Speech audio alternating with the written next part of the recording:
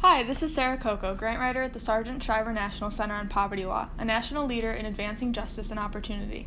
I want to welcome you to The Witness.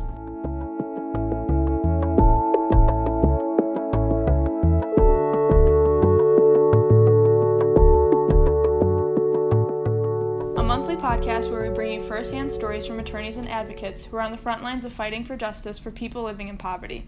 The Witness is a project of the Shriver Center's Clearinghouse community. Today's episode is the sixth and final episode in an ongoing mini-series about the Tennessee Alliance for Legal Services. Founded in 1977, TALS is a statewide coordinator for civil legal aid programs in Tennessee. During its 40th anniversary celebration at its Equal Justice University event, we got to talk with some of the lawyers and advocates who came together from across the state. We learned about their lives, their careers, and their hopes for the future of legal aid in Tennessee. Our last episode, we talked with two Tennessee Supreme Court justices on the story of the Access to Justice Commission.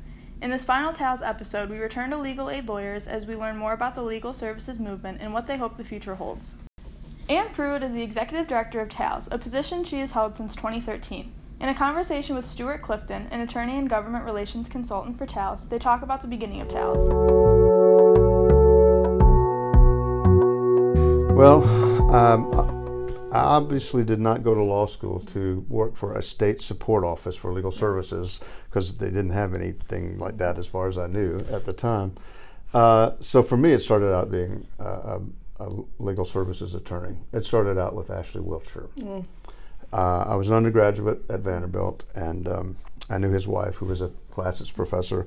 I was trying to decide what to do after college, and thought a little bit about law school, but had never really met a lawyer. No one in my family had ever been to college, didn't know any lawyers. And this professor said, my husband is a legal aid lawyer. And I said, well, that sounds interesting.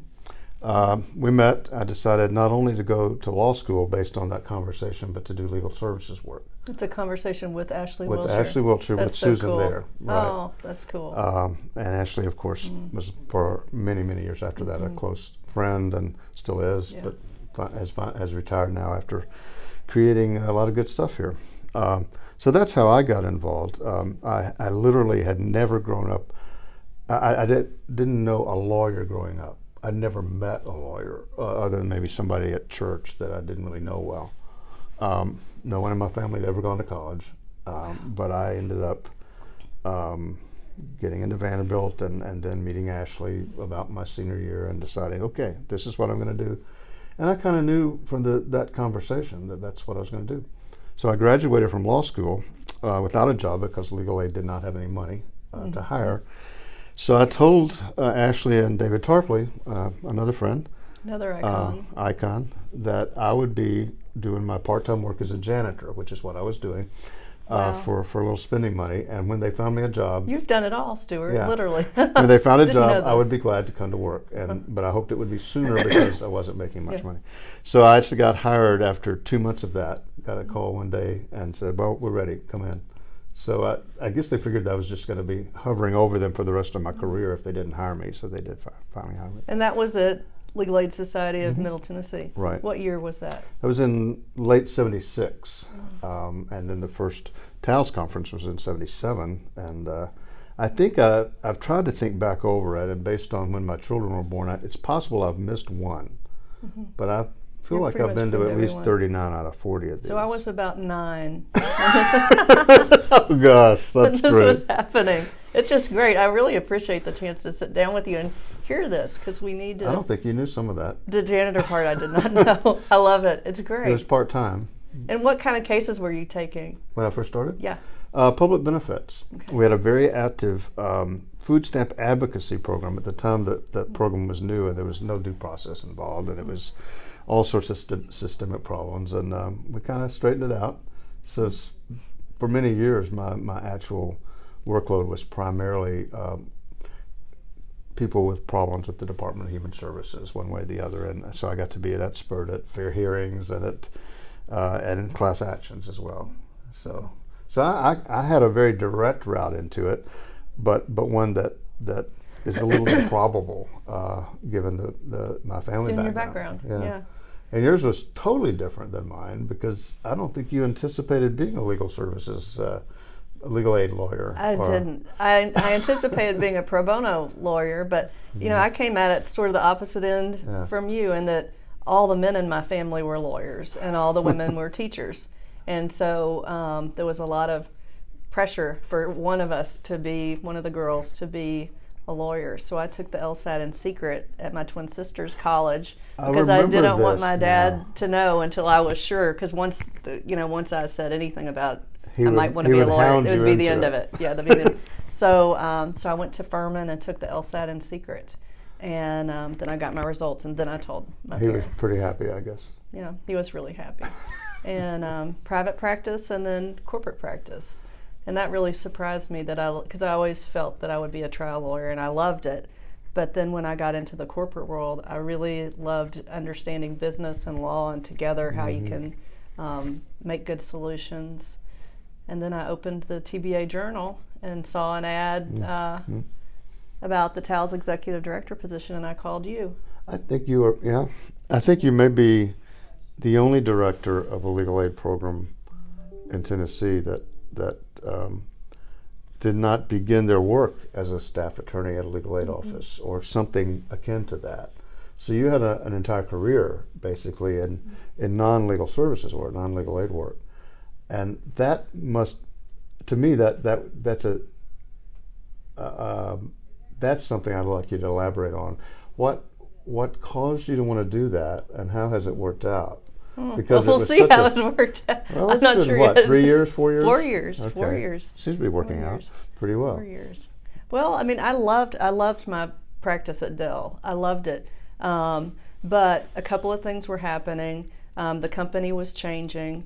It was really hard for me to live in Nashville and do the work. And so I was feeling this tension. And at the same time, I wasn't able to do as much pro bono work as I wanted to do. And I'm a third generation Tennessee lawyer. I've always wanted to live here, and yet all of my energies were going outside of Tennessee, so there was some tension. And truly what happened was, a day when I was feeling that tension, I opened the Bar Journal and saw that. I mean, it's a crazy thing. It's like the universe came in and said, hello. This was meant to be. Yeah, and I knew to call you, because Right. I knew you, And when you called me, it was very clear that you weren't really calling just for information. I mean, you'd made your decision that if they would have you, you wanted it. I wanted it. Yeah, I did. I wanted to know what I was getting into, but I really wanted and you this. knew it from the board angle a little bit, but that's a little different. Well, and it was so interesting because, terms that are thrown around, I didn't know, right? It's like a whole nother language, all this LSC, all this, and state support. So you would just sit quietly in the meetings and hope you didn't embarrass yourself. I was there to talk about technology, which I was comfortable with. Yeah. But a lot of the other areas, family law, I didn't know anything about family law. And this state support word, that probably we'll Technical talk about word, at lunch a little bit today. Excuse me, today. I'd like for you to talk a little bit about what state support is, because it doesn't exist anymore. So talk a little bit about TALs and what we were. We're very different now, much better, I think, in many ways. But for a long, long time, thanks to some foresight of national leaders, from the beginning of funding of the Legal Services Corporation, there was dedicated funds for national support centers and state support centers. The idea was that we would have lawyers throughout all the states, but not in. We knew we'd never have enough to really have the luxury of handling all cases that presented themselves and have technical experts and legal experts with specialization. So from the beginning, the national budget for the corporation had specific dedicated funds for national and state support, which we had up until, I guess, the 90s, the early 90s, maybe mid-90s, I guess it was, when that completely went away and was eliminated. And that was a big change. But before that time, the support centers nationally and state were substantive experts in the law on the national level that people could call and get ideas about how to handle a case or know what to look for, what they should avoid.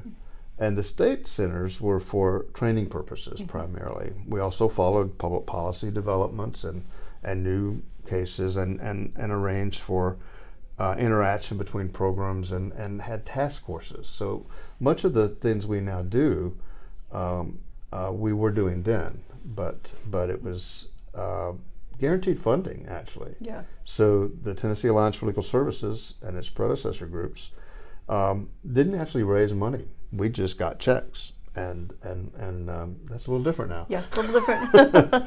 So in many ways, it's not as different as you would think. We had great rapport with local programs.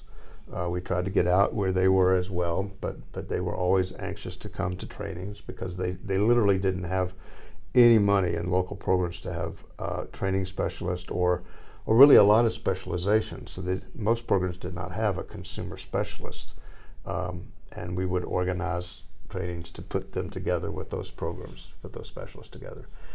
And there was a very active presence at that time on public policy, which for lots of political reasons and other reasons is not the case today.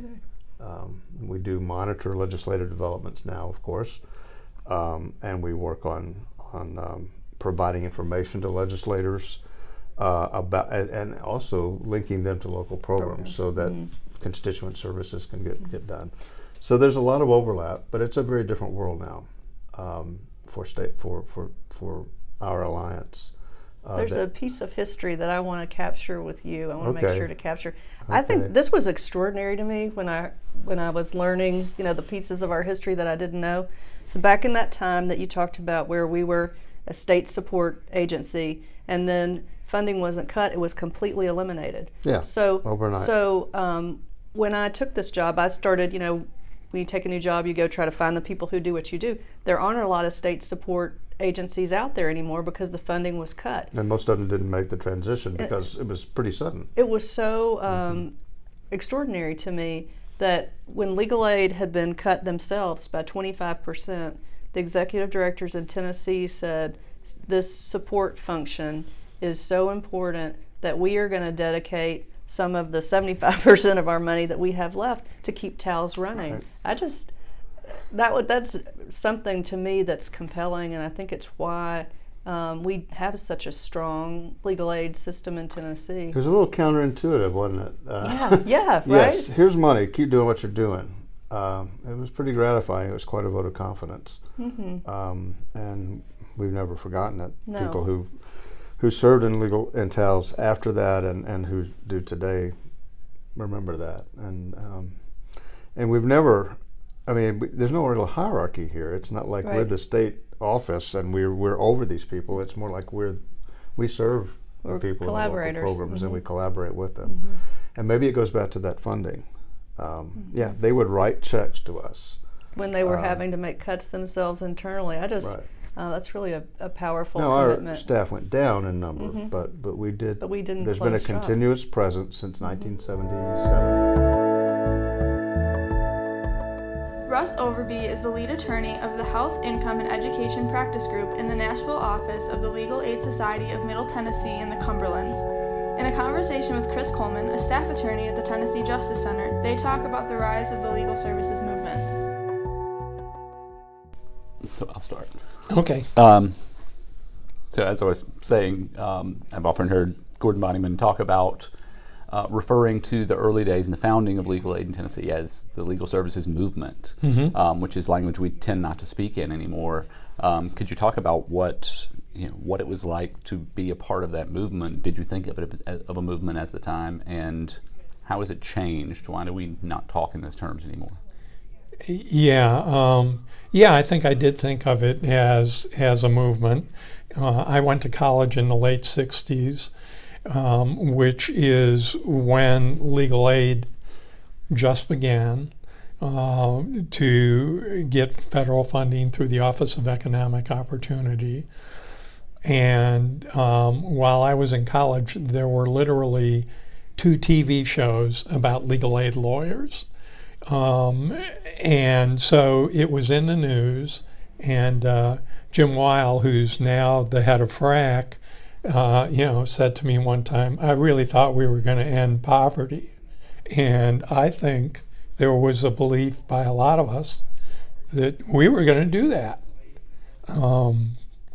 I was interested because I had worked in a tutoring program in Chicago, and it was run by a church, and the person who ran it from the church end was an attorney who had left private practice to represent church members. And it was right on the borderline between the Gold Coast of Chicago and the near West Side. And his clients were mostly people from Cabrini Green, which was a notorious public housing project. So that's what I thought I wanted to do when I went to law school. That was why I went to law school.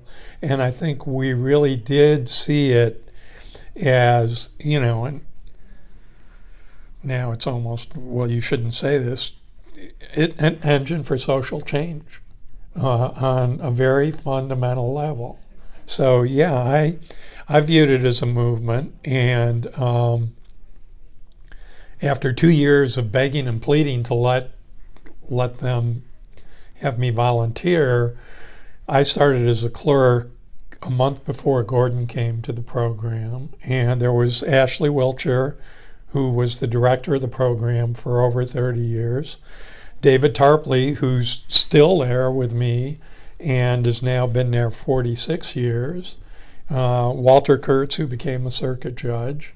So it was a very inspiring group of people to work with, and it was wild. It was a name change one day and a class action lawsuit against the Institution for Persons with Intellectual Disabilities the next day. And it was a lot easier to win, too, because the Supreme Court would enter a clear ruling, and Tennessee would just ignore it.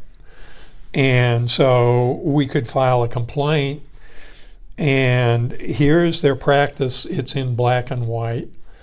Here's a Supreme Court decision, and that was it. So it wasn't nearly the slog that prison litigation 20 years ago was, or the kinds of things now where everything is opposed, you don't have a class, it's moot.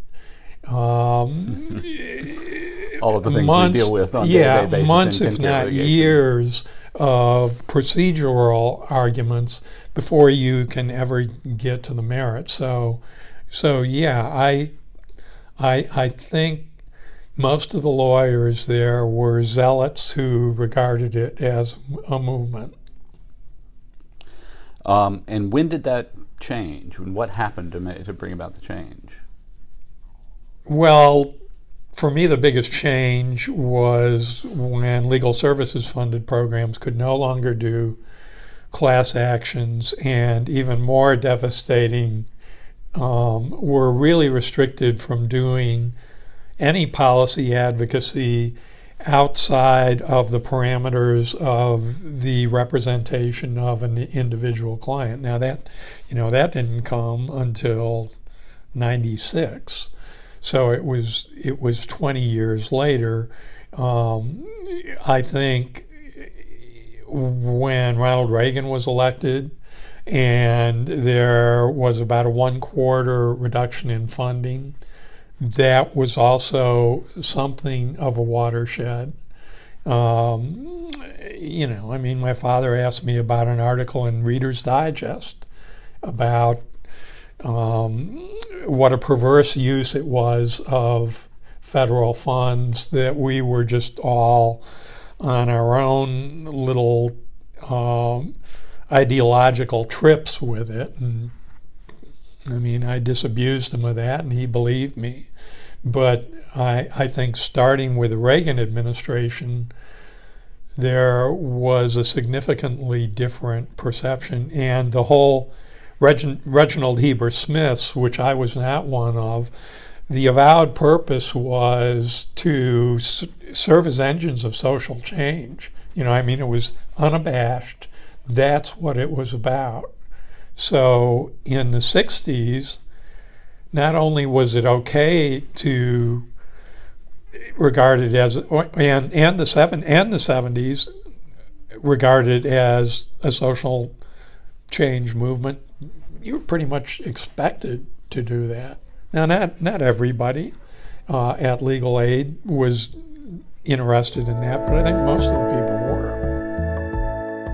We revisit the conversation with David Yoder, who is a longtime executive director of Legal Aid of East Tennessee, and Catherine Ellis, the pro bono director at Legal Aid of East Tennessee, as they discuss what it means to be a legal aid lifer. When I started in legal aid, it was generally considered 2 years and out. Mm-hmm. You put your 2 years in, you did good stuff, you got a lot of training, and then you went someplace else. What's it going to require for legal aid to keep you as a lifer? Wow. I think that to continue to feel like I've done something good, I would love to say every day, but most days, that I've made a difference that day. And that difference can be a variety of things, but going to court and actually being able to help somebody that day get, like you said, the justice. Yeah. Not just getting in the courtroom door, but having the opportunity to be represented, to have somebody who hopefully is skilled, hopefully can do what they need and actually get them the outcome that helps them and gets them what they need to move forward and to hopefully be in a better place tomorrow. And as long as I'm able to keep going and working with those clients, I can see myself being there until I retire. So, Which will come sooner than you think. or not soon enough. It depends on the day. You talked about observing the other staff when you go to Fourth Circuit. Yes. How would you describe the staff at Legal Aid of East Tennessee and the Knoxville office? Everybody who works there is working there because they made the choice to be there.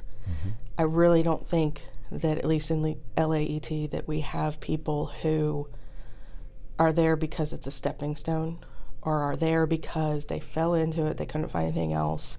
I think everybody who is there because they want to be there to make the difference.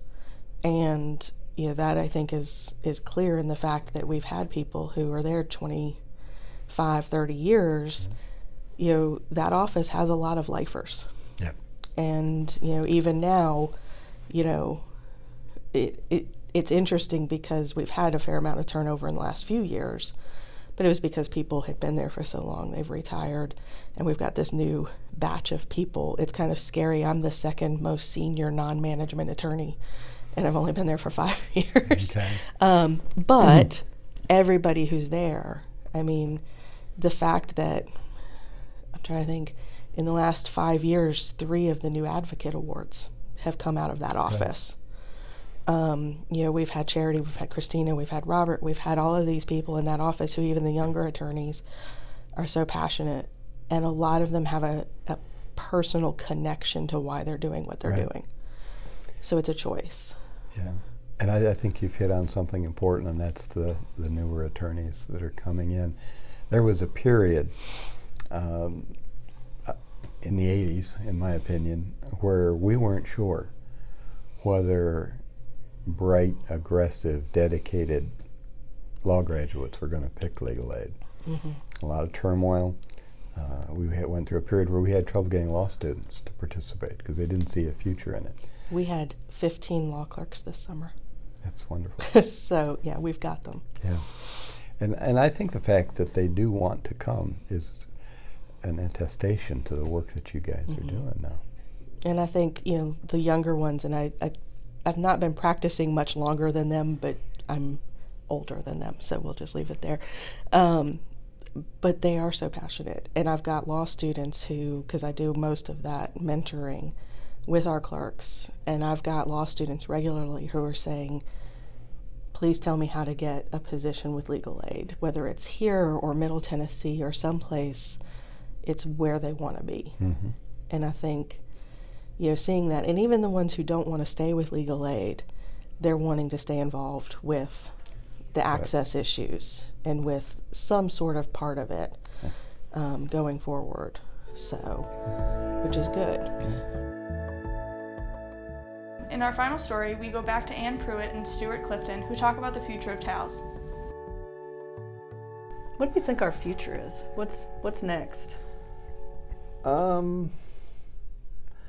You know, I have not really given a lot of thought to. I see the need as greater now than when I began doing public interest law. I see the complexities of legal issues to be more complex now. We have more people engaged in public interest work and low-income civil legal aid work than ever, but we have more people in need. And my passion has always been plugging those gaps. Yes. I don't think the public knows, and I don't think decision makers know, even though we tell them, that we actually have to turn away clients with serious legal needs that we could help with because of ethical responsibilities to handle the legal needs of existing clients first. Right. That's a tragedy, and we have to do it, or else we're guilty of malpractice by not taking care of our clients. So I hope the future holds ever more creative approaches, because it doesn't always have to be a client sitting down in an office of a legal aid lawyer and taking up whatever time is needed for that one case. It's much broader than that. And we've helped to pioneer that. So I think the groundwork is there. The tools, in addition to the traditional appointments and online and over the phone conversations with one-on-one lawyer and client, I think the groundwork is there that we've helped pioneer. But whether we're really reaching even most of well, we know we're not. Right, we know right. we're not reaching most Tennesseans who have serious legal needs and could benefit from representation by an attorney or paralegal who's trained in that issue. We're not doing it. That's because we don't have the resources, even with the creativity that we've tried to show and expanding.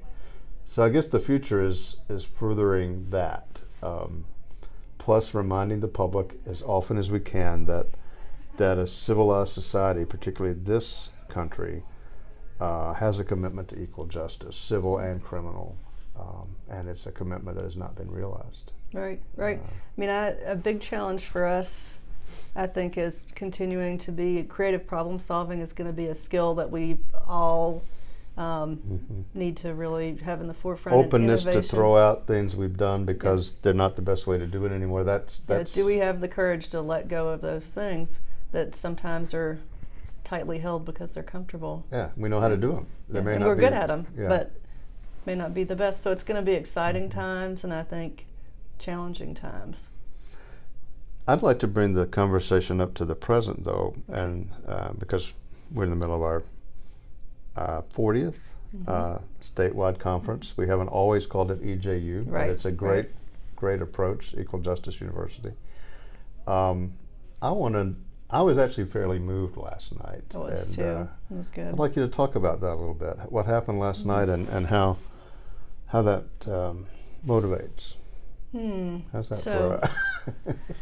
So our 40th conference, and what I wanted to do was bring in different elements of what I see as our future in Tennessee.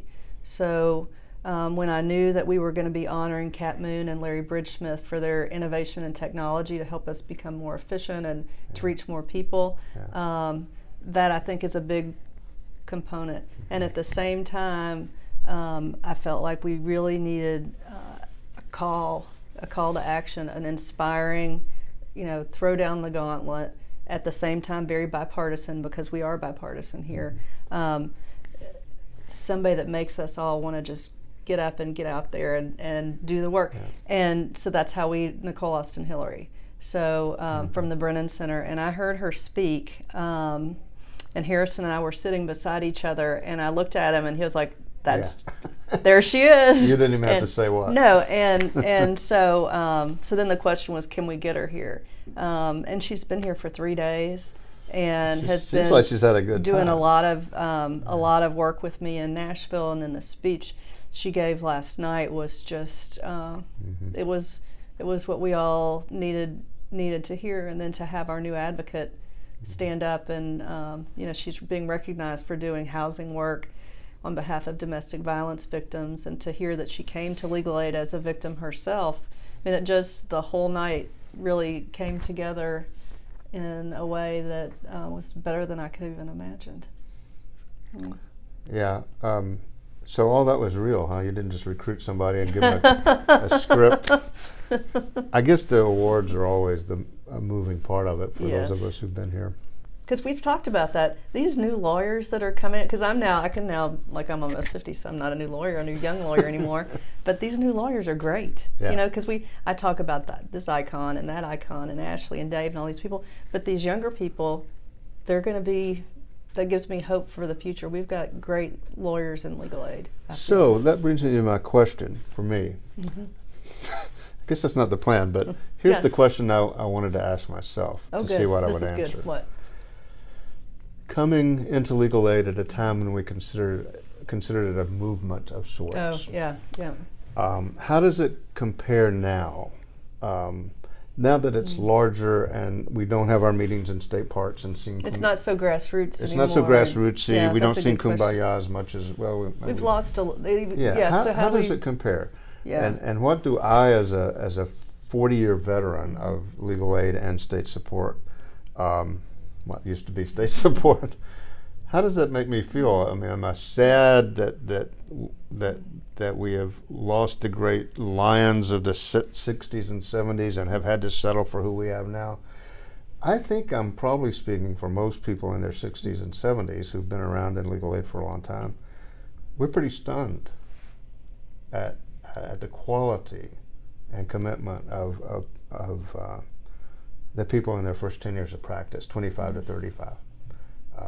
I mean, I haven't done an actual study to read a lot of their briefs and whatnot, but the commitment levels, the sophistication, the fact that people come in and are trainers, their first or second, presenters first or second year in practice of law.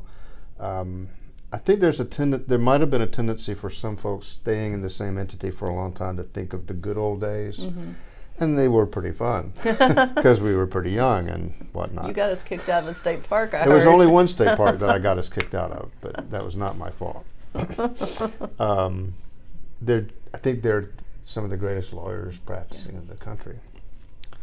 And they may be more generalist now than we were. We had a few more lawyers in our programs, but now we have more programs. Now we have more locations.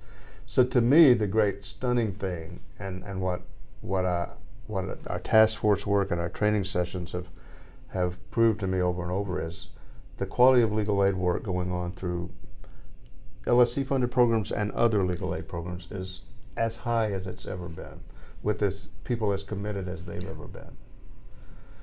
So I didn't know if I'd be saying that because I thought I was part of the golden age, and I was. But it's something to remember that the people who are new to the profession, new to this part of the profession, come to it for the same reasons we did.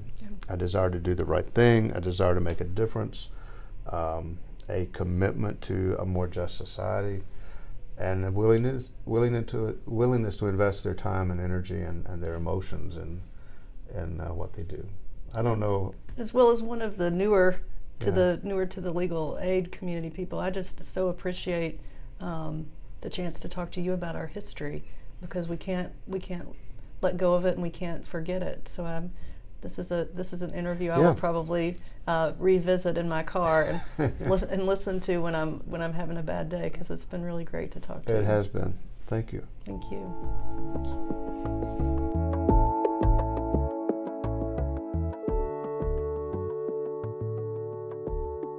Thank you for listening to this mini-series with Tals. Once again, this has been Sarah Coco from the Sargent Shriver National Center on Poverty Law. This episode was recorded by Amanda Moore, Director of the Clearinghouse Community at the Shriver Center, and produced by Jesse Dixon, the Training and Engagement Vista at the Shriver Center. We'd like to extend a special thanks to Tals for sharing their stories and allowing us to record at the Equal Justice University. We hope you'll continue joining us for The Witness. Coming up next on The Witness, we will be starting a new mini-series, this time on the Shriver Center's own Racial Justice Institute. At the first ever RJI convening, we talked with graduates of the Racial Justice Institute as they talked about their RJI journeys. We hope you'll join us for these stories. We would also like to invite you to join us for the Advocacy Exchange, our monthly conversations with advocates advancing change. Those are hosted live through YouTube each month. You can find both the Advocacy Exchange and The Witness on Apple Podcasts or Google Play. You can learn more about the podcast and the Clearinghouse community by going to povertylaw.org/clearinghouse. Thanks again for listening. We'll see you next time.